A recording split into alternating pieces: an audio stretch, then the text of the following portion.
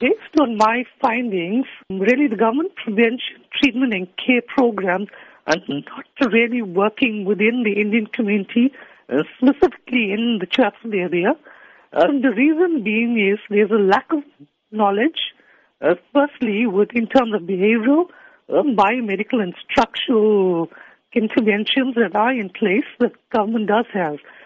Unfortunately, we have these really, really great campaigns out there, but those campaigns are not filtering down into grassroots level. And that's what we have been hearing for several years now. Yes. What is the real reason behind this?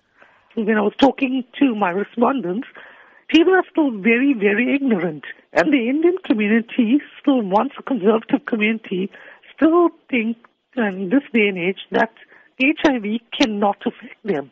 Based on my master's and also now my PhD, and I also currently work at the HSRC. And the finding when we do several studies, we can see with our figures that HIV amongst the Indian community is increasing.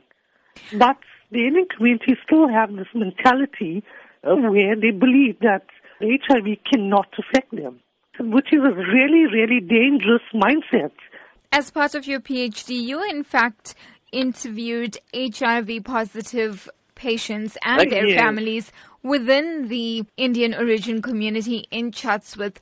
Have they provided any insight as to really what it is like being HIV positive and living within this community, as you say, that hasn't openly accepted HIV/AIDS? They are really, really stigmatized by their family and by their neighbors. And some of them, that people that I did interview, did not actually disclose their status as well to their families and the community because they are totally scared.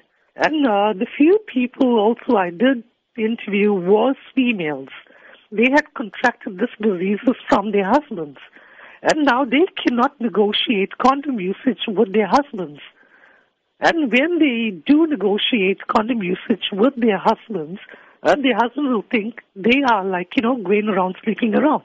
So in terms of negotiating of condom usage and stuff within marital status, it's like unheard of for the community. In terms of your research then, how will you be taking it forward? Going to stakeholders within the Chatsworth communities, meaning targeting religious leaders, civil society, NGOs, as well as local government that work within Chatsworth, and try to talk to them and provide them with information from my research, and from there try to strategize what's the best way where we can now start implementing ways to benefit the Chatsworth community, especially HIV positive people within Chatsworth.